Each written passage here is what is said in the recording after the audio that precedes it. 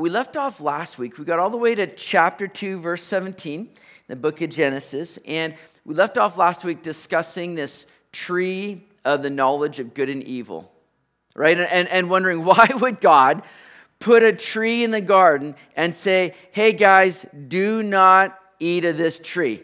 You kind of feel like, God, that's a little bit cruel. Like, don't you know the tendency of humanity here? Like, that's just playing with fire in a sense. Why could you do that? Well, God, you see, wanted there to be choice. Without choice, there can't be a genuine, loving relationship. God didn't want there just to be a bunch of robots that would be manufactured in the garden with no choice other than just to serve God.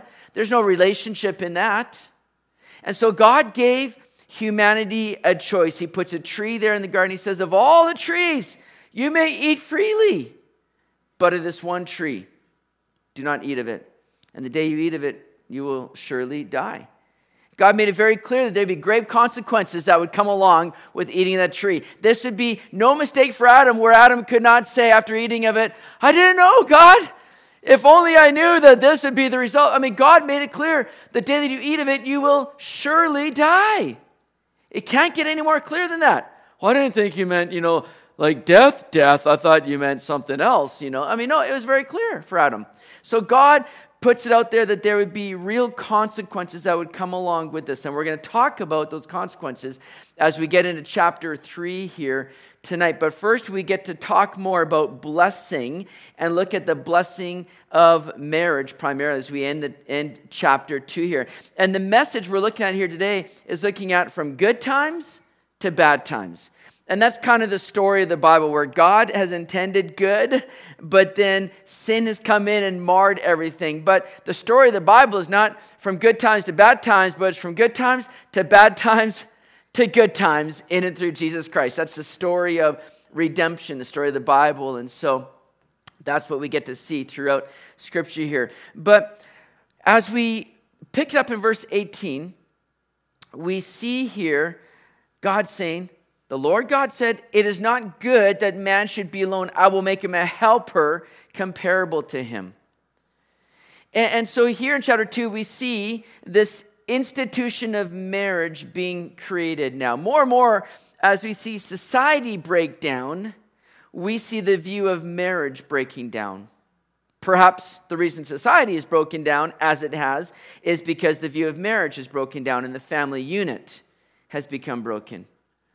Now, I joke a lot about marriage, and I joke a lot about my wife, oftentimes wondering if I pushed a joke too far. But let me just say, I'm very thankful.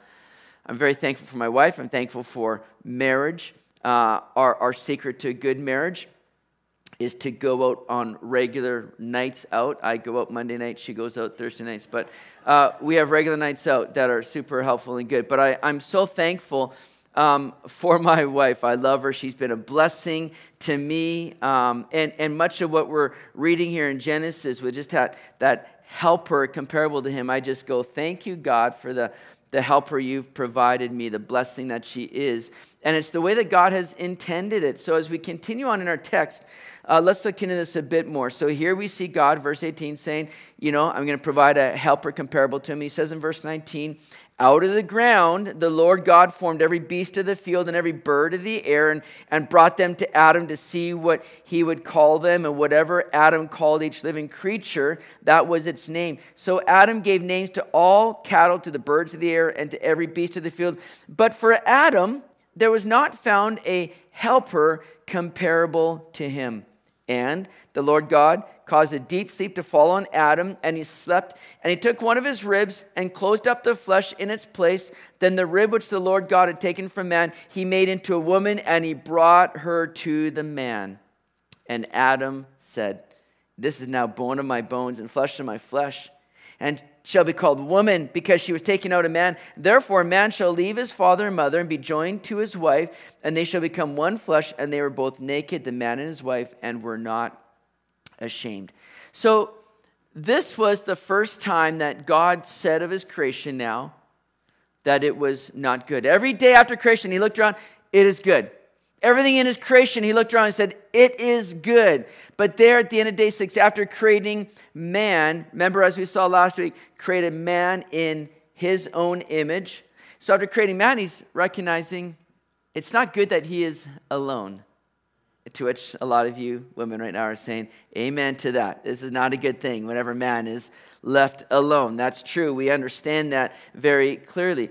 But you see, Adam was given the task of naming all the animals. And so, of course, he made them male and female, all the animals. And so as all these animals are coming in pairs, I believe Adam is, and again, understand that at the beginning of creation, I believe that man was created with great high, intellect and capability. We're not talking about caveman and evolution where man was just beating sticks or rocks and clubbing women over the head. There was high intelligence, I believe, that has deteriorated as a result of sin in a sense. So Adam has seen all these animals coming to him. He's naming them and he's recognizing, I'm sure, very clearly, there's, something going on here.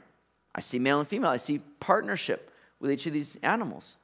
And I'm sure Adam's looking around going, something seems to be missing here in my life, right? There seems to be something that's not kind of matching up with what he's seeing in the rest of creation.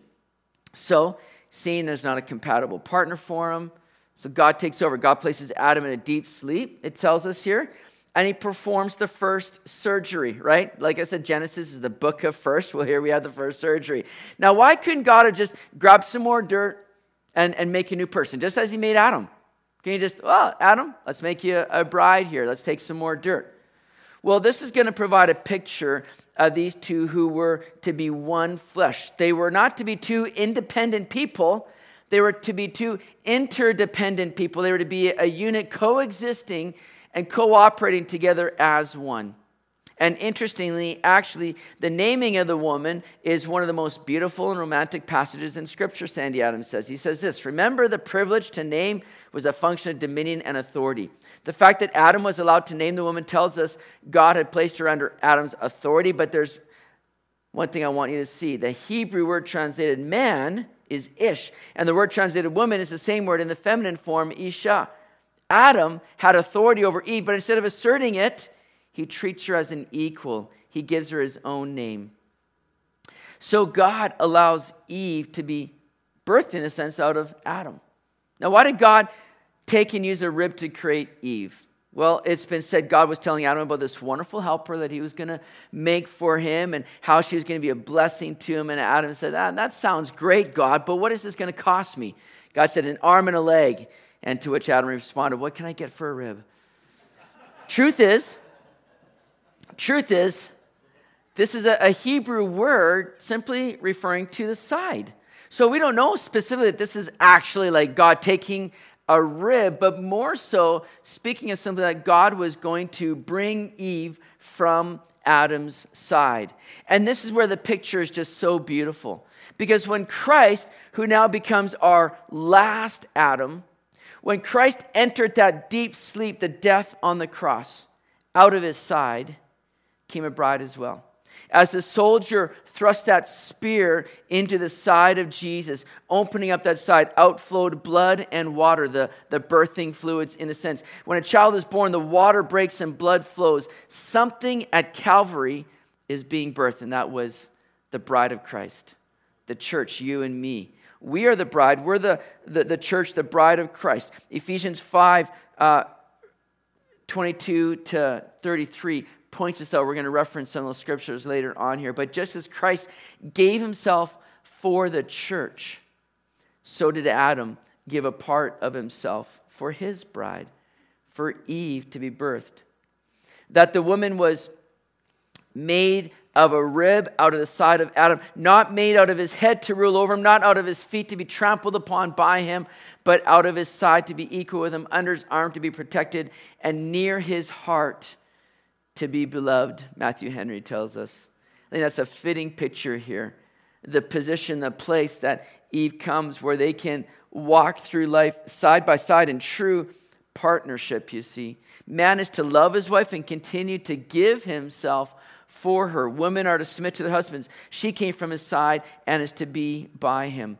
Now, generally speaking, man lost something when that rib came out, when Eve came from his side. All you have to do is look at the differences between men and women. It's quite apparent, isn't it? Women are typically a little bit more sensitive, maybe a little bit more compassionate than men are. There's a more innate passion and desire to be worshipers of God. Man is typically more stable. He doesn't go up and down as much as women do emotionally because they don't have her sensitivity.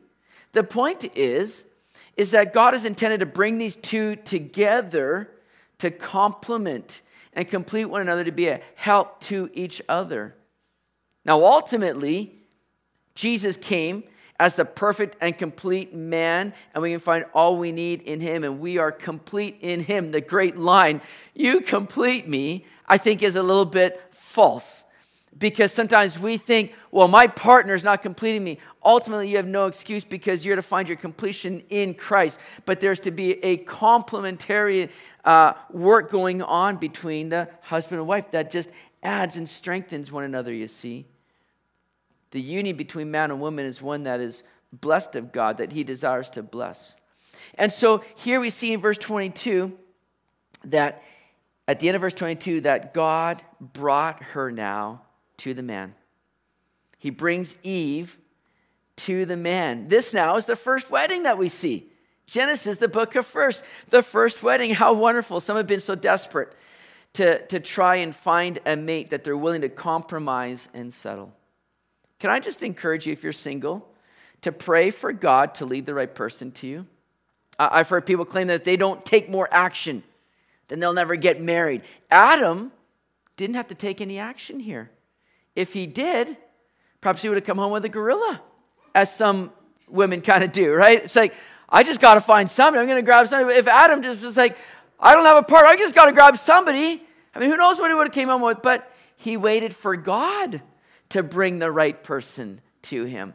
And how important that is for us to do. Oh, I'm not saying that you can't ask somebody out, that you can't take some action in a sense where you take steps of faith, but ultimately you trust the Lord to lead you, to confirm that person for you, to let him do the work. And he's going to bring the right person to you. And ultimately, God doesn't call everyone to marriage. See, focus on him, and all these things shall be added to you. Seek him first. Trust the Lord in those things. I remember when I was, before I got together with Michelle, there was somebody that I had just broken up with, and she was somebody that I'd met over in Rhode Island at the college I went to. I was back at home now here in Richmond, and she'd come out visit, and it just, we knew it just wasn't working out long distance, so we broke up. And I remember, like later on that night or that week, I'm driving to my church, and I just started thinking about Michelle. It's somebody that I had known Michelle from years prior and hadn't talked to her in like a year. And I'm like, gee, I wonder what Michelle's up to. Because I'm suddenly going, I'm single again. Who's next, right? That's kind of my attitude. Seriously. I'm not saying it's good. I'm not promoting it. Just saying that's where I was at. And I'm driving to church that night, and I'm just like, Lord, I'm thinking about, and then I honestly just felt God so clearly speaking to me, don't worry about that stuff. Just focus on me, and I'll bring that to be. And I was like, Lord, you're right. I'll wait a week before I come. No, I didn't say that. I said, Lord, you're right. I'm not going to worry about that stuff. I'm not gonna contact Michelle. I'm just gonna rest in you, God. And I'm having this conversation as I'm driving to church, and I just felt such a peace. And as I drove into my church, the first person I see in the parking lot was Michelle. She doesn't go to the church. Hadn't seen her in a year. I'm not saying, God's going to work that quickly at everybody, but it was something that I had to resolve and just give over to the Lord and say, God, it's your call. And I'll give it to you. And when we do, we let the Lord work those things out. And he has a much better way of doing it than we do. I wasn't going to share that story, but I just felt inspired to share that. If that helps anybody, don't expect it to be immediate like that, but at least know that God can work those things out. So we see here God bringing Eve now to Adam. It says in verse 24, as I read already, let me read it again. Verse 24, therefore a man shall leave his father and mother and be joined to his wife, and they shall become one flesh. And they were both naked, the man and his wife, and were not ashamed. Now, for this union to be blessed, there's got to be three things here. And I love to bring these up when I counsel soon to be, couples, soon to be married couples, or people that have been in marriage for a while. These are things that we can oftentimes get away from. But there's three things that stand out in this, and there's three words here: leaving, cleaving, and weaving. Maybe you've heard of them before, but write them down if you're taking notes. If you're not taking notes, why not? But it says there, leaving, cleaving, and a weaving. There must first be a leaving, because what does God say? He says there in verse 24, therefore a man shall leave his father and mother. In other words, you're to be separating now from all other former priorities in life. And your wife now, this is to form the new priority. You see, a lot of people haven't taken that kind of step where they say, I'm going to step away from, and father and mother was like the highest of relational category that you had in that day. That was a serious kind of relationship. That was certainly the one that you paid the most, priority to. But now God says, you're to leave father and mother. Not forsake them, but you're to step away from that being kind of the head and the priority of your relationships. And now your spouse is to be your new priority, the new focus that takes precedence over all. So there's to be a leaving of the father and mother. And then God says to Adam, and then you'll be joined to his wife. That's that cleaving idea.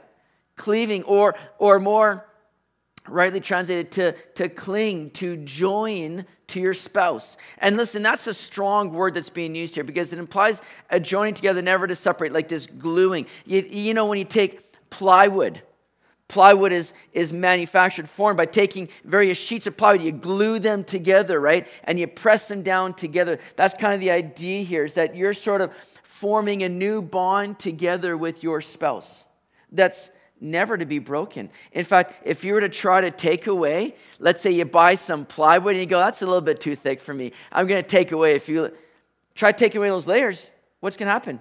You're not going to be able to. It's just going to break, shatter. It's going to crumble. It's going to be ruined. And that's the idea within relationship. When you are joined together, you are creating a bond that is not to be separated. In fact, when it is separated, it's not a smooth separation. It's damaging. It's hurting. And lastly, there's to be a weaving. It says, you're to be joined to your wife, and they shall become one flesh. One flesh. The weaving together. That happens in the confines of sexual intimacy, which is a wonderful bonding thing that happens. But it's meant to be in the confines of marriage only.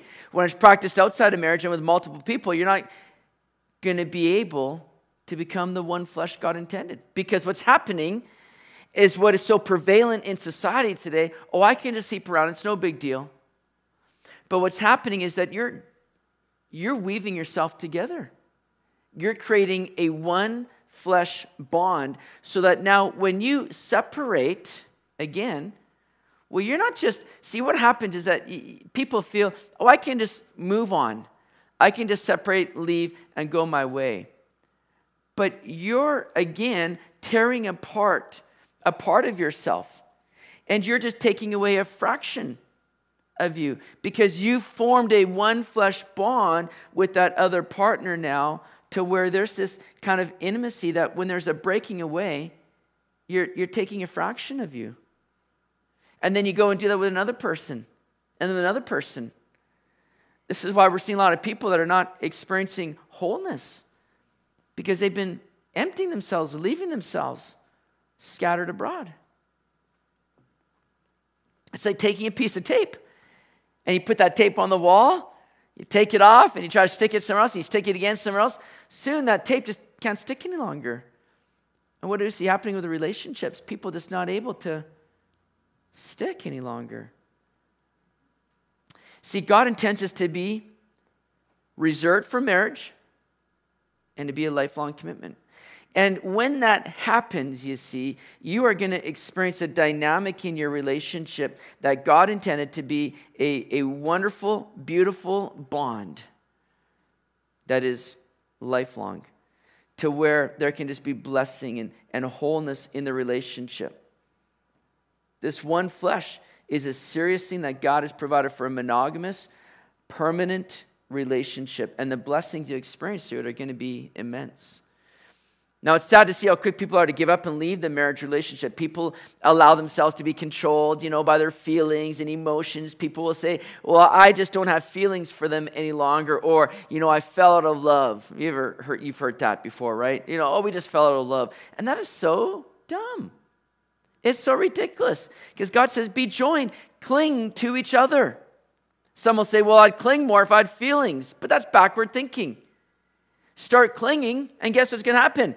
The emotions, the feelings are going to come along with it. Give yourself wholly to the relationship and union. Honor God in it and through it, and you will find greater joy and contentment in your marriage. Because marriage is to be a covenant agreement that you're making, not to be broken.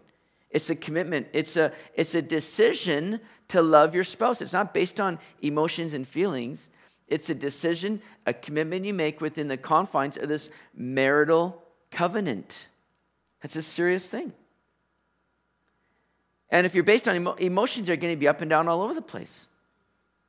You don't fall out of love. You choose to not love your spouse any longer. But as you choose not to, you can choose to say, I'm going to commit myself. I'm going to love this person. I'm going to do so unconditionally, sacrificially. And as you do those things and you take those steps, man, you're going to find that those emotions begin to grow, and that love truly, as a heartfelt experience, begins to overflow in you. Now, Ephesians 5 does a great job of building off of these things here that we're seeing here in Genesis. Paul alludes to this verse here in verse 24 when he mentions in Ephesians 5, verse 31 to 33, for this reason a man shall leave his father and mother and be joined to his wife, and the two shall become one flesh. He says, this is a great mystery, but I speak concerning Christ and the church. Nevertheless, let each one of you in particular so love his own wife as himself, and let the wife see that she respects her husband.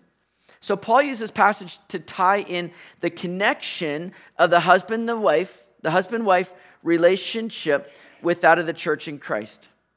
See, we're living for a bigger picture than just ourselves as we live out this marital relationship. This is no longer just about, let me demonstrate how I can love my wife. It becomes, let me demonstrate how Christ loves the church. Let me be a picture of what we have as the bride of Christ in Jesus Christ. Nevertheless, there's still a couple of key components every couple needs to see carried out for a healthy marriage that Paul brings up here. Because he says at the end of Ephesians 5 in verse 33, what does he say? Nevertheless, right? Let each of one of you in particular so love his own wife as himself. Let the wife see that she respects her husband. So the call there is for husbands, love your wives. Wives, respect your husbands. Now, some of you might be thinking, but I can't love my wife because she doesn't respect me. And some of you ladies are saying, I don't respect my husband because he doesn't love me, doesn't pay any attention to me, right? And we go back and forth on these things. But listen, my friends, Paul doesn't say, husbands, love your wives if she respects you. Nor does he say, wives, respect your husbands if he is kind and caring and loving towards you. No. And so often we get caught up in what we see our spouses not doing, right? I think every marriage has experienced that.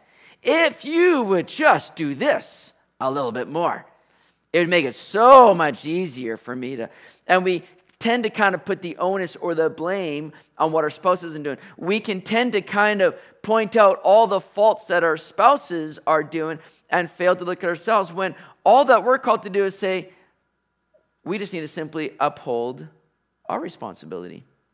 My job is not to dictate how much my wife is respecting me. My job is to love my wife. And to love my wife as Christ loved the church. That means unconditionally, sacrificially, to the point of death. Not comfortable, but that's what I'm called to do. Husbands, you're called to do that. Wives, you're not called to point out how much your husband is not being affectionate and loving. Your job is to respect your husband. And when we begin to function in our role and responsibility and seek simply to carry out our role, what we begin to see is our spouses taking note, going, wow, Look at how loving they've been. Look at how respectful they are. Man, that's somebody that I want to love in return. That's somebody I want to respect in return. Suddenly, our spouses begin to have a different attitude in the relationship as we simply model what we're called to do. Our jobs are not to fight over who's not doing what. Our job is simply to uphold what we're called to do, to follow scripturally what husbands and wives are instructed to do. And when you do these things, you're going to be providing the atmosphere that's needed to ensure a healthy, happy relationship. One where verse 25 of Genesis 3 can just flourish and just be like abounding. Such a glorious thing. All of you are reading verse 25 right now going, what is he talking? Oh, okay, that's what he's talking about. Yes, there's a blessing that comes out of it. Now, verse 25 was a sign of being totally open before the Lord. See, sin had not entered in, and there was nothing to hide. That was the blessed freedom God has planned all along. Sin has marred all that, but that's not the end, because there's restoration in Jesus. Paul writes in Romans 8, verse 20 and 21, for the creation was subjected to futility, not willingly, but because of him who subjected it in hope. Because the creation itself also will be delivered from the bondage of corruption into the glorious liberty and freedom of the children of God. The same kind of freedom that Adam and Eve experienced there in the garden. Not saying that we're going to be walking around naked in eternity. We're going to be clothed, but there will be a freedom that we enjoy, all right? That God has restored through the work of Jesus Christ. So Genesis chapter 3, let's move into there. Genesis 3 brings us one of the three great third chapters of the Bible. The others being John 3 and Romans 3. All three of these third chapters speak of the three R's: ruin, redemption, and regeneration. We see that here in Genesis chapter 3. So, it says there in verse 1, now the serpent was more cunning than any beast of the field which the Lord God had made. And he said to the woman, has God indeed said, you shall not eat of every tree of the garden?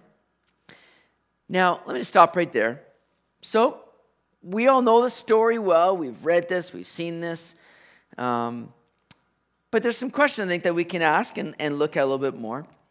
It's interesting that we see a serpent that comes onto the scene who is more cunning than any beast of the field. Now, though it's not specifically laid out for us in this chapter, we know the serpent is speaking of Satan. Not mentioned here exactly in that way, but where did Satan come from?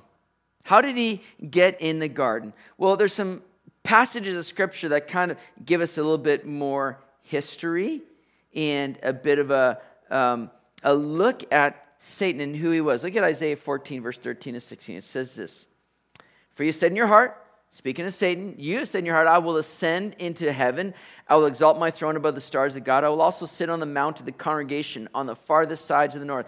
I will ascend above the heights of the clouds. I will be like the Most High. Yet you shall be brought down to Sheol, to the lowest depths of the pit. Those who see you will gaze at you and consider you, saying, is this the man who made the earth tremble, who shook kingdoms? So Satan was once an angel, a high-ranking angel, one that, as we see here, began to be filled with pride and desired to be worshipped like God. And he was then cast down. Ezekiel, another passage that references Satan. Ezekiel 28, verse 14 to 17 says, you were the anointed cherub who covers. I established you. You were on the holy mountain of God. You walked back and forth in the midst of fiery stones. You were perfect in your ways from the day you were created, till iniquity was found in you. By the abundance of your trading, you became filled with violence within, and you sinned. Therefore, I cast you as a profane thing out of the mountain of God, and I destroyed you, O covering cherub, from the midst of the fiery stones. Your heart was lifted up because of your beauty. You corrupted your wisdom for the sake of your splendor. I cast you to the ground. I laid you before kings that they might gaze at you. So these verses here, they show and reveal Satan, where he came from. He was once walking freely there on the mountain of God with God. He was filled with sin and pride. He was cast down. But it speaks about this splendor, this beauty that he had, right? And so here we see Satan coming before Eve. Perhaps he perhaps possesses a snake, and he comes in that form. And you might think, well, that seems weird. Why? We know that God spoke through Balaam's donkey. Perhaps Satan's using the snake to speak through, we don't know. But I believe more so that this is not just an ordinary snake. Some believe that the original Hebrew word here could have been used to speak of something far greater, bigger perhaps. It could be that Satan came as some kind of beautiful, kind of awe-inspiring creature, you know. Sometimes we think often that when Satan comes, we're going to recognize him because he's just going to be coming with this, horns and pitchfork and just this persona of evil. And we're going to be like, we're like, no! But we know and understand that Satan doesn't always come that way. Satan can oftentimes come in a way that can very much be alluring and look like a thing of beauty. And perhaps it came that way to Eve, to where Eve is not worried. Eve's not questioning, oh my goodness, get thee behind me, Satan. She's just like, you just have this conversation with him as though he's no threat. Nothing to fear, you see. So Satan can oftentimes come and appear very attractive and as to make sin very attractive.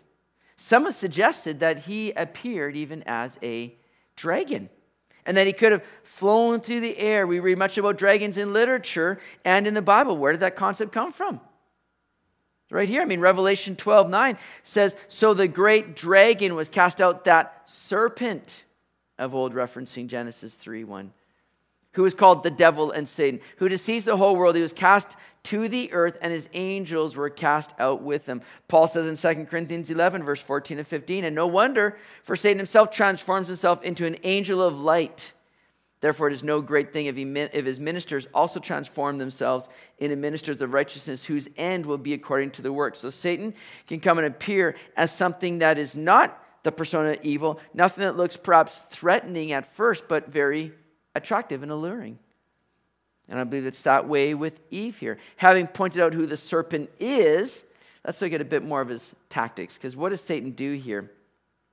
Well, he causes Eve, first of all, to kind of question and doubt God's word, right? What does Satan say? He says, has God indeed said you shall not eat of every tree of the garden? Right there at the end of verse 1. Did God really say that? Come on. Does God really mean that? See, in questioning God's word, Satan uses the same tactic he uses today. Satan wants nothing more than to make you think that the word of God is not dependable, reliable, and trustworthy. And he'll bring you in a place where the word might seem contradictory, or perhaps that the word is kind of keeping you from something better. If you can get people to question God's word, then it produces that doubt and denial in the mind of people. It takes away from the very character of God, that he is the God of truth. Listen, we can be assured that the word of God says what it means and means what it says. That every word is God-breathed, inspired, it's reliable, it's inerrant, and it's something that can be trusted. Don't ever let Satan come in and try to twist things around and make you doubt or question God's word, because it's proven itself over and over again.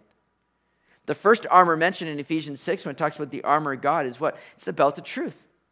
How we need to be clothed in that belt of truth, and it's the belt of truth that kind of holds every other bit of armor together and in place. The belt of truth is so important, how we need to stand on the truth. Let's be ready to do battle with the enemy, because he's crafty and he's looking for those openings to where he can get in and begin to throw those fiery darts at us, make us question God's word. So he starts out with Eve, and then the woman said to him in verse 2, the woman said to the serpent, we may eat the fruit of the trees of the garden, but of the fruit of the tree which is in the midst of the garden, God has said, you shall not eat it, nor shall you touch it, lest you die.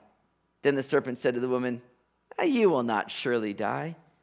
Now, first and foremost, when Satan comes tempting you, don't get in a dialogue with him. Don't engage in him. The Bible says in James 4, verse 7, resist the devil and he'll flee from you. Don't have any conversation with the devil. Just say, get away from me. I have nothing to do with you. Move on. Resist him. Don't engage him. But Eve begins to have a dialogue with him. Starts to converse with him. Notice what else Eve did. She added to the word of God. She said, God has said you shall not eat it, nor shall you touch it. That's not what God said. God said, of all the trees in the garden you may eat of it freely. But of the tree of the knowledge of good and evil, thou shalt not eat it. And the day you eat of it, you shall surely die. He didn't say anything about touching it. But Eve adds that. How did Eve get that in her mind? Is it possible that Adam did a poor job in relaying the word of God to his wife? Eve wasn't there when the instructions were given. That was given to Adam. Is it possible that Adam didn't do a good job?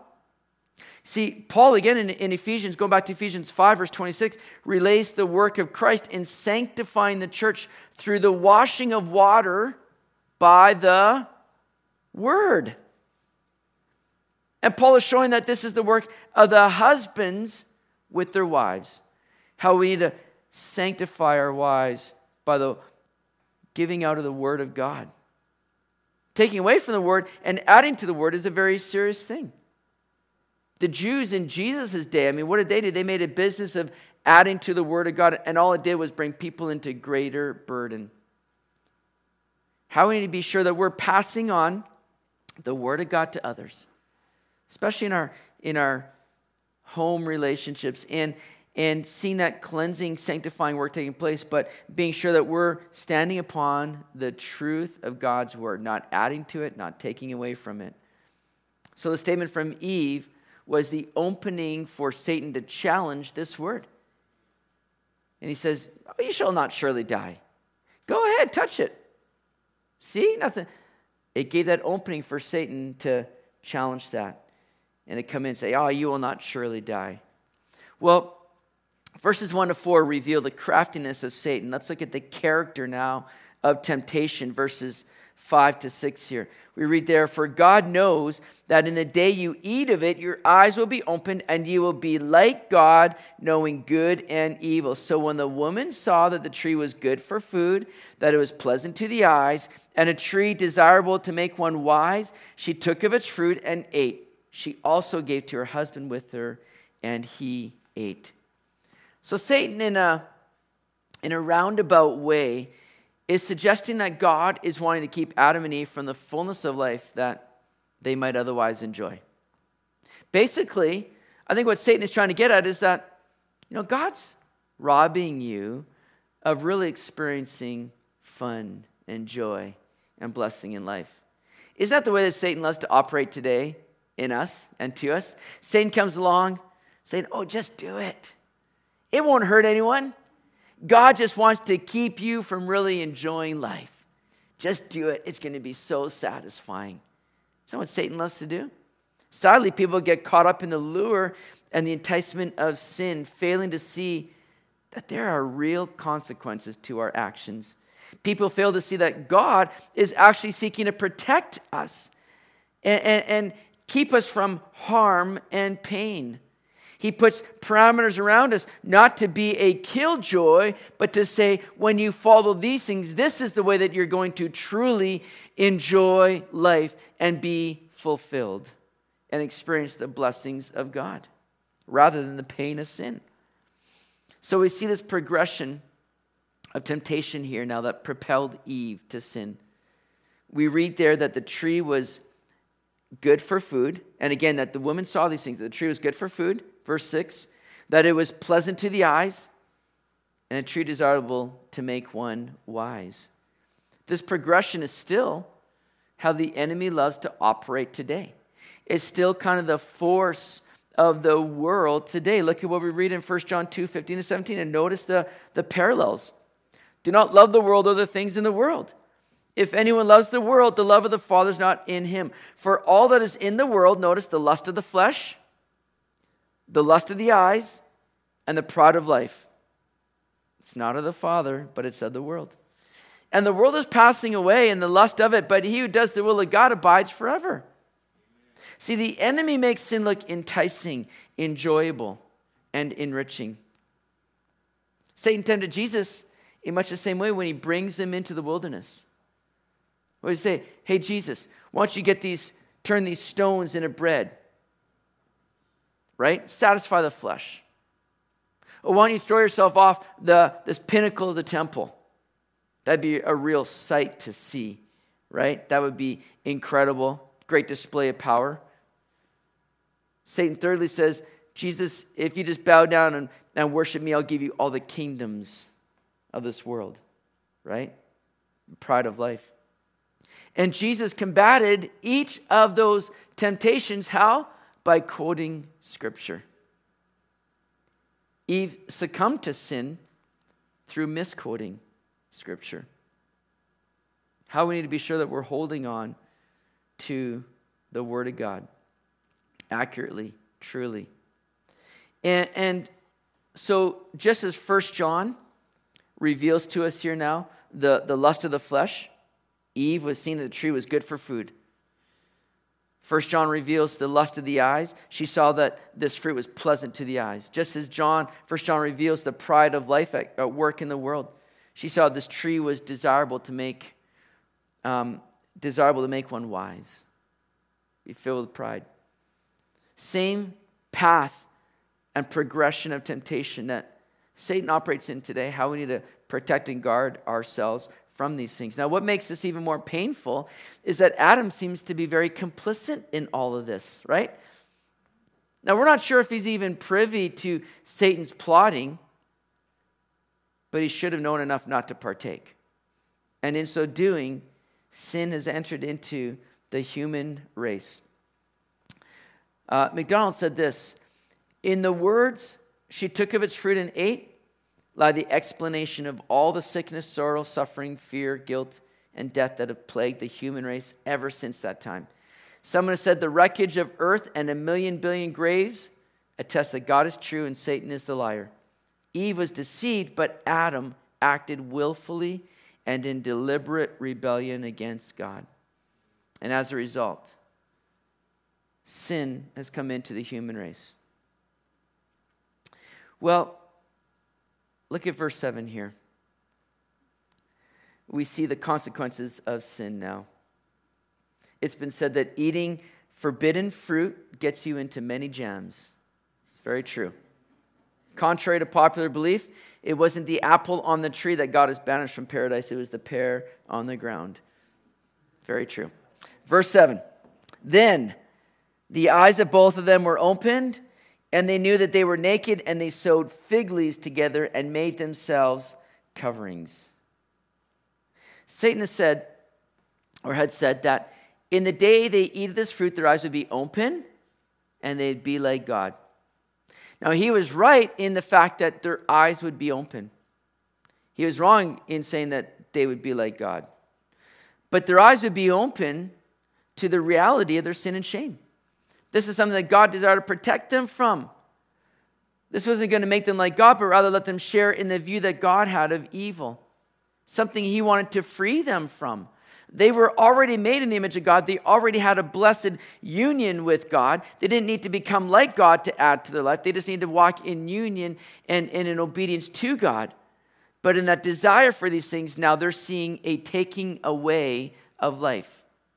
They're seeing a robbing of the freedom that they had once enjoyed. Now they're seeing things not through innocent eyes, but through opened eyes. And they're seeing the consequences of sin. Thomas said this, the root of sin should be understood. The foundation of all sin lies in man's desire of self-assertion and his determination to be independent of God. Adam and Eve chafed under the restriction laid upon them by the command of God, and it was in opposition to this that they asserted themselves and thereby fell. Man does not like to be dependent upon another and subject to commands upon another and subject to commands from without. He desires to go his own way, to be his own master, and as a consequence, he sins and becomes Lord of himself, that heritage of woe. That's now what Adam and Eve are experiencing, this heritage of woe. They're not going, whoa, you're naked. They're going, whoa, what are we experiencing now? Because we once enjoyed this great freedom. And now suddenly we're seeing things from a different level, a different perspective that they, I'm sure, were wishing wasn't the case. See, in having their eyes open, they now knew the shame that sin brings. The evil that has come into the world. What was once enjoyed in freedom was now exposed and feared. And what's their first reaction to all of this? Let's cover it up. Let's cover it up. That's so often what we try to do, isn't it? We try and hide our sin or cover it up. We attempt to do the work instead of running to God. That's what religion does. Religion tries to cover things up through your own works and righteousness. Let me try to make amends. Let me try to do the work just to appease God and cover these things up here now. But yet Isaiah 64:6 says that all of our righteousness is like filthy rags. And it says, we all fade as a leaf. All our iniquities, like the wind, have taken us away. I think that's interesting here because these guys now take a fig leaf to try to cover themselves. Interestingly, fig leaves were kind of known to be prickly, maybe a little bit itchy. Not the kinds of things that you want to be putting around your, more vulnerable spots, right? You don't want anything prickly around there, but that's exactly what they did. I think that's a great depiction of what religion is like. Because religion cannot help, but it only makes you more uncomfortable and irritated. Religion tries to cover your own tracks, but it can't do it. It just leaves you more uncomfortable and irritated. Adam and Eve sinned, and their conscience saw that what was now inappropriate. Sadly, we see people today that are not feeling shame over their sins because they have seared their conscience. They're no longer ashamed of what was once shameful. They've allowed their conscience to be seared and just to run headlong into sin. Well, as Adam and Eve try to cover themselves, they're still not experiencing any kind of peace, right? Their guilt cannot be erased by their covering. Notice what we read there in verse 8. It says this, and they heard the sound of the Lord God walking in the garden in the cool of the day. And Adam and his wife hid themselves from the presence of the Lord God among the trees of the gardens. Then the Lord God called to Adam and said to him, where are you? Interesting, they cover themselves, but what do they continue to do? Hide themselves. They're not experiencing any peace from a fig leaf. They're not experiencing any peace from their own kind of self-righteousness and what they're trying to do. There's no peace in that. They're hiding from God. Now, it's amazing that in this day, Adam and Eve had been enjoying such incredible communion with God that he would just walk with them in the garden. And we see this amazing picture. God is walking in the garden. He's calling out to Adam. We would assume that God would be calling out Adam, right?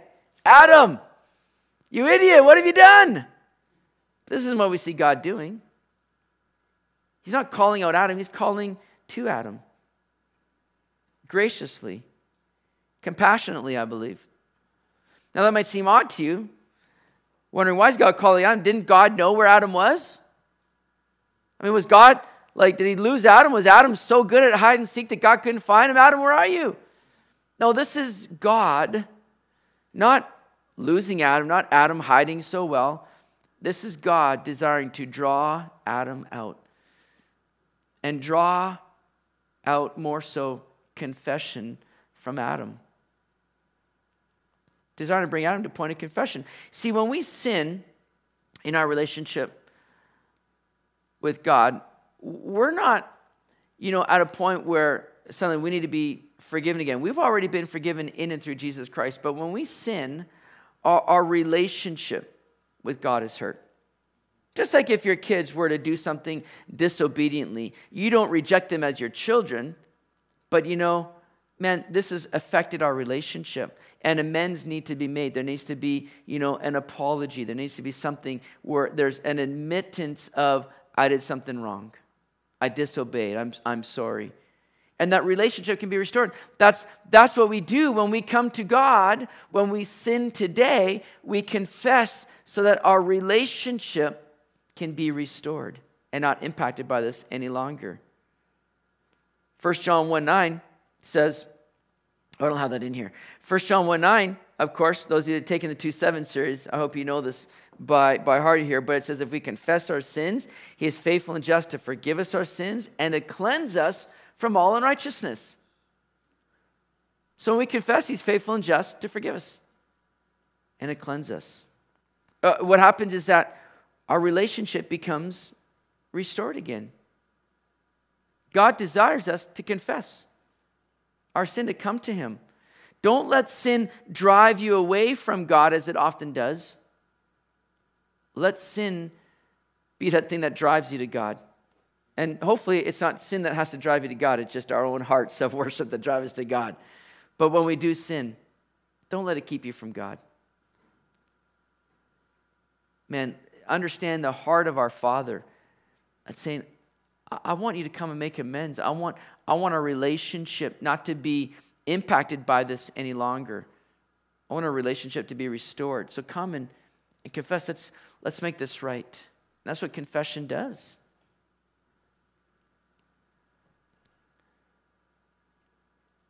Reading on in verse 10, it says, so he said, Adam says, I heard your voice in the garden. I was afraid because I was naked and I hid myself. And God said, who told you that you were naked? Have you eaten from the tree of which I commanded you that you should not eat? Again, God knew all this. God's not looking for information. He's looking for confession. God isn't coming with a paddle to punish Adam, but with compassion to reconcile. That's the same heart that we saw in Jesus after the resurrection. When Peter had denied Jesus, it tells us that Jesus went and sought out Peter. I believe simply to restore him, to forgive, to show, I forgive you, Peter. Don't let this keep you from me. I want to be in relationship with you. Now, Adam and Eve have a bit to learn about just owning their sin, right? I'm sure we can all relate to passing the buck and putting the blame on others for our actions. And it all started right here in the Garden of Eden. Look at what we read there in verse 12. Then the man said, the woman whom you gave to be with me, she gave me of the tree and I ate. And the Lord God said to the woman, what is this you've done? Oh, but the woman said, the serpent deceived me and I ate. What are these two doing? Nobody's saying, Lord, I did wrong. I sinned. They're all going, no, it's this person's fault. And what makes this crazy even with Adam is he's not just blaming Eve, his wife, he's indirectly blaming God. The woman that you gave me, God. If you didn't give me this woman, it wouldn't be a problem. It's all your fault. Can you believe Adam doing that? It's exactly what's happening. Neither of the two are willing to accept responsibility. See, we've got nothing to be afraid of. It's through confession and owning our sin that God is able to release us of our guilt and shame. Like I said, we're already forgiven through Jesus, but confession simply releases sin's grip on you. And how we need to be willing to just simply own our sin. Don't be afraid that God's not going to forgive you. God's already done it. God just wants you to own it so that he can release that from you and just bring restoration in the relationship. But Adam and Eve, they're looking to blame. They're looking to pass the buck here. And as I said, Adam is indirectly blaming God. Have you ever done that? I think we'd love to answer no to that, but I think at times we've all been guilty of that. Maybe you've been a person that said how somebody's maybe pushed you too far and you lose it. You put the blame on them. Well, if they hadn't done that, I wouldn't have gotten so angry. It was their fault. They just pushed me too far. Indirectly, you may be blaming God because he could have put that person there simply to be that character builder for you. Simply to be that help for you to see the stuff that you need to surrender to and give over to God. See, we never have an occasion to sin and be justified in it. We never have an excuse to say, well, if that hadn't happened, I wouldn't have done it. Every temptation we face, God gives a way of an escape for us. 1 Corinthians 10:13 makes that very clear. We just need to move toward that open door rather than move toward that sin. But with the temptation, God provides that way of escape. And you may be able to bear it. Take that way of escape. Look for that open door. Don't keep entertaining temptation and moving towards sin. Move towards that way of escape. So check this out here, verse 14. How are we doing here? Okay. Oh boy, 8:15. All right.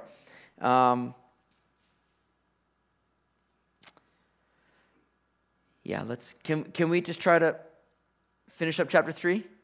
Y'all good? Yeah, you're with me? All right. I love asking that because I know nobody's going to say, no, just wrap it up right there. I know nobody's going to say that most likely. But if there's an honest person, then I would love to hear it, but that's fine. Again, y'all good? Now that you feel maybe a little bit more, okay, good. Verse 14, we get into some really good stuff here, but we'll go through it. We won't be long here, but verse 14, so the Lord God said to the serpent, because you've done this, you are cursed more than all cattle and more than every beast of the field. On your belly you shall go, and you shall eat dust all the days of your life. And I'll put enmity between you and the woman, and between your seed and her seed. He shall bruise your head, and you shall bruise his heel. God now begins to really reveal the consequences of sin, and more so the curses that are going to be a result of the sin. So he pronounces a curse, first of all, upon Satan. This curse, to begin with, may be more directed toward, just reptilian creatures in general, as a reminder of Satan's deception, as he talks about how snakes are going to be forced to slither on their belly and eat prey from the dust of the ground. It seems kind of just more a picture of Satan's defeat, right? But then we move on to the curse of Satan specifically, and this is known as the proto-evangelium, the first mention of the gospel in the Bible. It's right here in Genesis 3, the first mention of the gospel, the good news of Jesus Christ. Right here in Genesis 3. Notice this here, because God says, there will be enmity between you and the woman, verse 15, and between your seed and her seed. And if you got the New King James Version, I don't know what translation you have, but in my version, the New King James Version, that word for her seed is capitalized. Paul makes mention of that in Galatians as he talks about her seed, meaning Christ. Interesting. So, see, women are not the bearers of seed and reproduction. This becomes a clear reference to the virgin birth of Jesus that God would do through the woman to come, Mary. This promised seed being miraculously implanted in the womb would eliminate any sin nature being passed on and now allow Jesus to be the only qualified Savior of humanity. God says that Satan will bruise his heel, which would come at the cross. And I'm sure Satan was watching all that unfold thinking, finally I've got him. This is my victory. Right? Satan's kind of, I'm sure that's probably how he laughs. But I'm sure Satan's looking at all this going, this is it. Defeated him. It's done. But yet, we recognize that the work that was being accomplished was ultimately the greatest victory for the Lord in Jesus defeating sin, hell, and Satan. See, what so often can seem like a defeat to us in our lives, where we might see something happen and go, that's it, that's the end. It's over. Understand, just as it was on the cross, when many people were watching thinking, man, that's it. It's a good ride. Well, it lasted, but that seems like that's kind of wrapping it all up now. What more do we have? I guess there's no hope. And yet it's in those very things that can seem like the end of the chapter that God turns around and says, this is just the beginning of a new work here that I'm going to do, where I'm going to reveal and show the ultimate victory I'm going to bring about through that. Listen, my friends, let that be a reminder for us that it's never too late to give up. We never have to look at our circumstances around us and say, oh, I guess that's it. Because with God, there's always hope. There's always a new day. The resurrection was going to come and reveal the new day, new life that we have in Christ. Never give up. Never look at what you're seeing before you and think, oh, that's over. Because with God, man, we always have hope. And God was through that seemingly victory for Satan and seeming, end of the road for all the followers of Christ, God was going to do something great and provide the ultimate victory. And Satan simply just bruised his heel, but where it says that he will bruise your head, that word for bruise is more so referring to crush. Like this was going to be the death blow. He was going to crush your head. This would be it, Satan. You would have no more room to do your thing. There's coming a day when Satan is going to be put into the lake of fire. And it's going to be over for him. He's on borrowed time, and he knows it. Jesus is going to come and provide the ultimate death blow and bring an end to the work of Satan. And that's all revealed right here in one verse in Genesis chapter 3. That's pretty amazing. I think God's word's so good. Now, we come to the woman, verse 16, and God says, to the woman he said, I will greatly multiply your sorrow and your conception and pain. You shall bring forth children. Your desire shall be for your husband, and he shall rule over you. So first of all, the fall is going to result in increased pain in childbirth.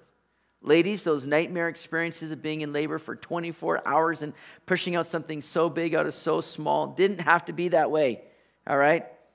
That was all a result here of Genesis 3. Started with the woman, just so you know, but we won't go there. But wouldn't that have been nice to just give birth without difficulty, right? Wouldn't that have been amazing? I mean, the way God intended it, just because this is something that you don't see really in the same degree in the animal kingdom, right? I mean, they're just out like just walking around, and all of a sudden, oh, there he goes. There he goes. All right, another baby there. I mean, that's how it was supposed to be, I think, for the woman. Just walk along, just, I'm going to take a break. Got a baby coming out, And just, that's it. Like, that's how it's supposed to be.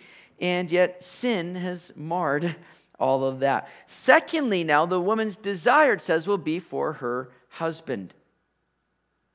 That sounds kind of nice, right? I'm down with that.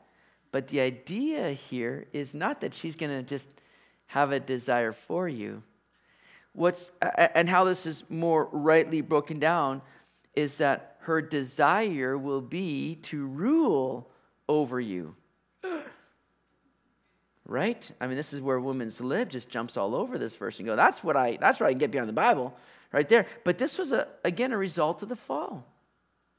This would be a consequence from sin. This was never the way God intended it, but sin has come and twisted this relationship around. David Guzik says this, the same word for desire is used in Genesis 4:7, of the desire of sin to master over Cain. Because of the curse, Eve would have to fight a desire to master her husband, a desire that works against God's ordained order for the home. Women, let me just say, wives, resist the temptation to rule your husband. You're called to follow God's word, to submit, but the submission is to be a breeze when the man carries out their mission of loving their wives as Christ loved the church. In other words, that you are dying to self, laying your life down for your wife. When you do that, her desire is not to rule over you. Her desire is going to be to come alongside you and say, man, you're a good husband. But resist that temptation, because that's a temptation that comes as a result of sin.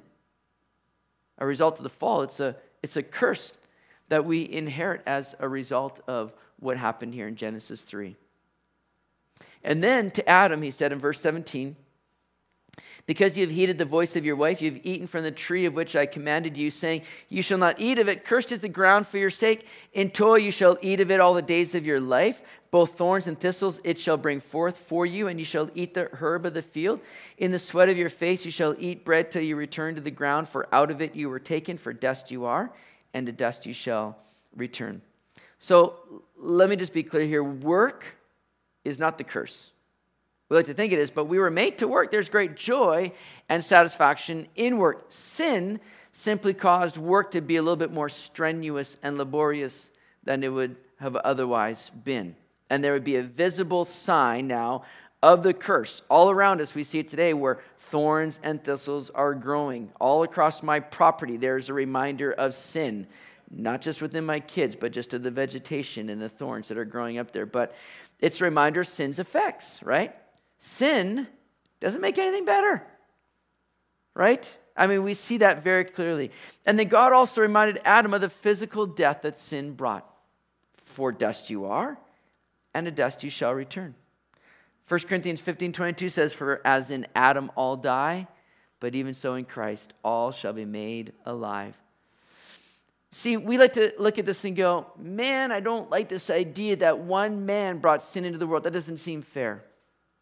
But again, it's because God allowed sin to come into the world through one man that he could allow the justification from sin to come through one man, through Jesus Christ. Jesus came and he paid the penalty for our sin once for all. He paid it for all of humanity to those that would put their trust in him and receive him as their Lord and Savior, who would simply admit their sin, believe in him, and receive him as their Savior. One man, by one man sin came in the world, but so too, by one man, forgiveness of sin. Justification from sin is brought to the whole world. And so I'm thankful for that. Verse 20, and Adam called his wife's name Eve because she was the mother of all living. So Adam is, I think, kind of catching on to what God is saying here now, because though he's laying down a curse and the repercussions of sin, God was presenting the gospel. So what does Adam do now? He calls his wife Eve, or translated giver of life.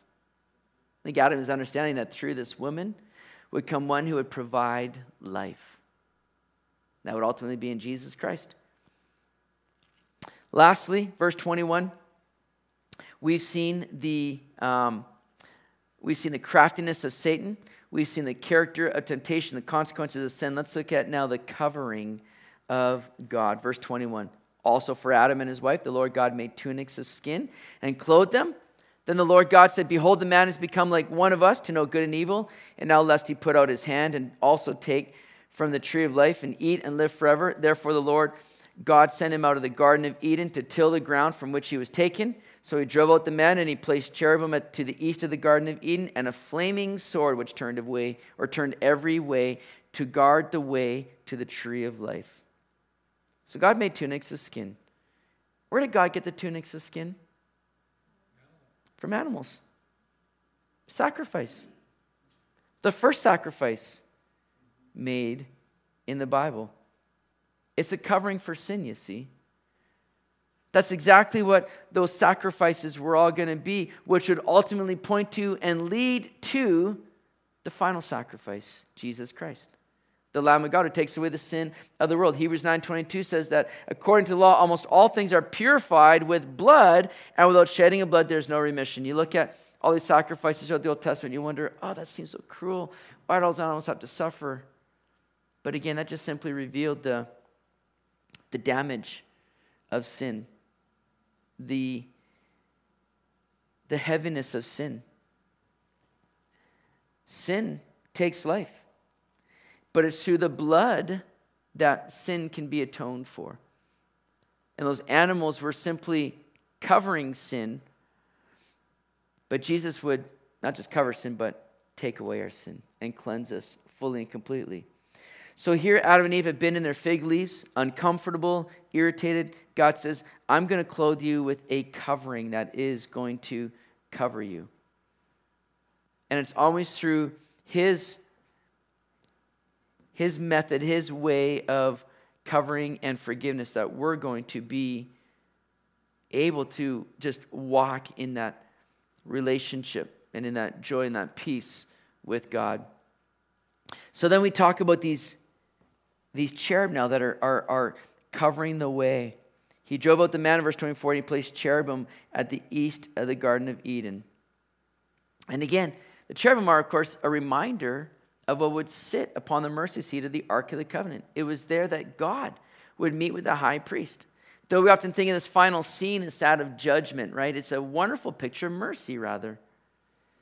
For the cherubim represent a meeting place with God, where God would still commune with Adam and Eve. This is not just judgment. This is not Adam and Eve being driven out here. This is the place that God will continue to meet with them. Though we break fellowship often through sin, God's forgiveness is available to us through Jesus' covering. We can still meet with our Heavenly Father and enjoy those sweet times of communion with Him. And God was simply protecting Adam and Eve here now from the tree of life, protecting them so that here they are now. Sin has entered in, death has come in, and it would come about through a slow process physically. But God says, I'm not going to let you suffer in that. If you take the tree of life, you're going to, man, imagine that. They're going to be like walking around like zombies today. So God said, I'm going to protect you from that. I'm going to keep you from the tree of life. And so here God's heart is being poured out here, not in judgment, but in grace and in care and compassion. And still, again, the picture of the cherubim just providing that meeting place with God. Well, we'll end it there. Chapter 4, we'll get into in a couple weeks as we look at, again, just kind of some more fallout from sin, sadly. All right. Well, let's pray. Lord, we come before you here tonight, and we do thank you, God, for all these things that we can look at here, Lord. I thank you for marriage. I pray for our marriages in our fellowship here, Lord, those represented right here. I pray that you bless husbands and wives.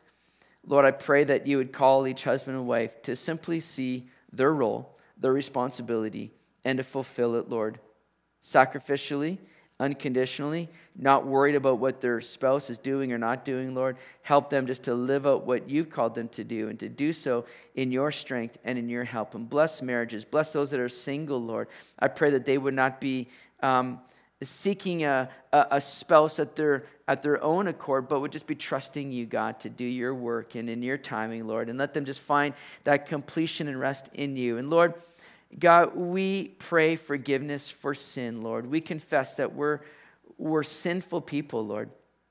We don't blame it all on Adam, though we're not happy that they sinned. But Lord, we know that we take responsibility for that. And we pray that we would just come and confess that sin to you, Lord. And we thank you that you're ready to cleanse us, forgive us, and restore a relationship with you. So I pray, Lord, that you would help us to be wise to the enemy's tactics, to temptation, and that we wouldn't succumb or fall to those temptations, but that we'd walk, Lord, in your strength and in your victory, Lord. We'd be clothed in the armor of God, standing strong for you, Lord, and continuing on just living and enjoying this great relationship and fellowship with you, God. We're so blessed, and we thank you. We praise you here tonight. We ask all these things in your name, Jesus. Amen.